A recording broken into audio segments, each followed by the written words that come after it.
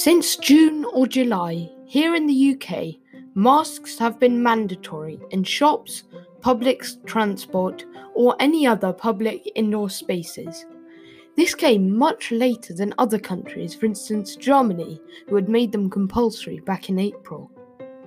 At the start of the lockdown, during homeschooling, before they even came in, I had a go at mask making.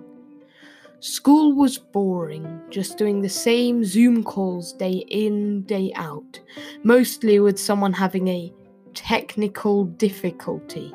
So I needed to find something creative to do with being stuck inside and to take my mind off things. Before the lockdown had started, my mum had bought a pack of overly expensive single-use masks to keep us stocked up. Now, as everyone knows, these aren't the best for pollution or the environment, and there weren't that many places selling reusable ones, so we needed to come up with an eco-friendly solution. This was going to be making them ourselves. I was the first to come up with the idea in my family, and I thought that there was a gap in the market so I could fill it and sell my homemade masks. I looked on YouTube, and once I had found what appeared to be a good tutorial, I went for it and had a go. The mask was the type with the folds, and instead of having elastic around your ears, this one you had to tie bias binding around your head. Not the most practical. So, anyway, I got on with it and had a go at making the first one. To be honest, it wasn't a failure, but a good effort.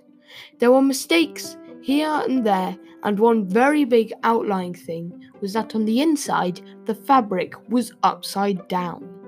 The fabric I had chosen was one of many versions of a Mickey Mouse fabric, with him on multiple times, which I had got in the centre aisle of Lidl a few months beforehand. As you've probably realised, it's a very bold fabric, and having it upside down would be very visible and probably also avoidable in multiple ways. But hey, this was my first one, and it was only on the inside. The next one I did was a big improvement, with the only major mistake being that I had done the fastening wrong, and I had needed to undo it, which was somewhat visible where I'd attached it. But overall, I was very happy with my progress and with what I had done. After doing one or two more, I became a bit bored of it, but my mum, she had only just started. My idea of selling them had faded away at this point, as I had become a bit bored of making them and realised sewing wasn't really my thing. Instead, I tried my hand at art, but that will be the topic of another episode. So, my mum was making them very much and very keenly, giving them to friends, sending them to Germany to our family, and just making loads. She really enjoyed it. It was about at this point when they were introduced in the UK as being mandatory, and not just some cautious people wearing them. At this point, it was now my mum who thought she could start a business selling them. So I helped her. We took very artistic photos of the masks, the thread, and the fabric. Then, together with her help, I made a website on Wix. This took a good while, and when we got to the end and realised that although it was free to create the website, putting it up came at a cost, with an even bigger one if you wanted to accept payment on there. After seeing this, we didn't let it put us down, and we went on by registering a domain. After finding a suitable one after looking at many websites, we bought and registered it. After my mum had made a few more masks and properly contemplated it, we decided not to go ahead with the idea.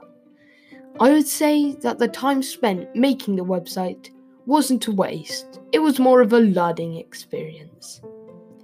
During all of the summer, we had to wear masks in all the shops, public transport and indoor places, and it was hot and annoying. This changed, however, when we got back into school after the holidays, and from that point onwards, while it was getting colder, the mask was good and bad. With some of them, the elastic cut into the back of my ears, being really uncomfortable. I know I could have worn the ones I had made that had tying straps around the head, but they are so difficult to get on and off, just being much more difficult than the others. Some masks were also so tight that they pulled my face, squashing it, very difficult to wear every day in school. On the other side, some masks were really soft, keeping my face warm in the cold weather. You see, everything has two sides, the good and the bad. On that note, thank you for listening to my podcast. Please share it, and I'll see you next week. Bye.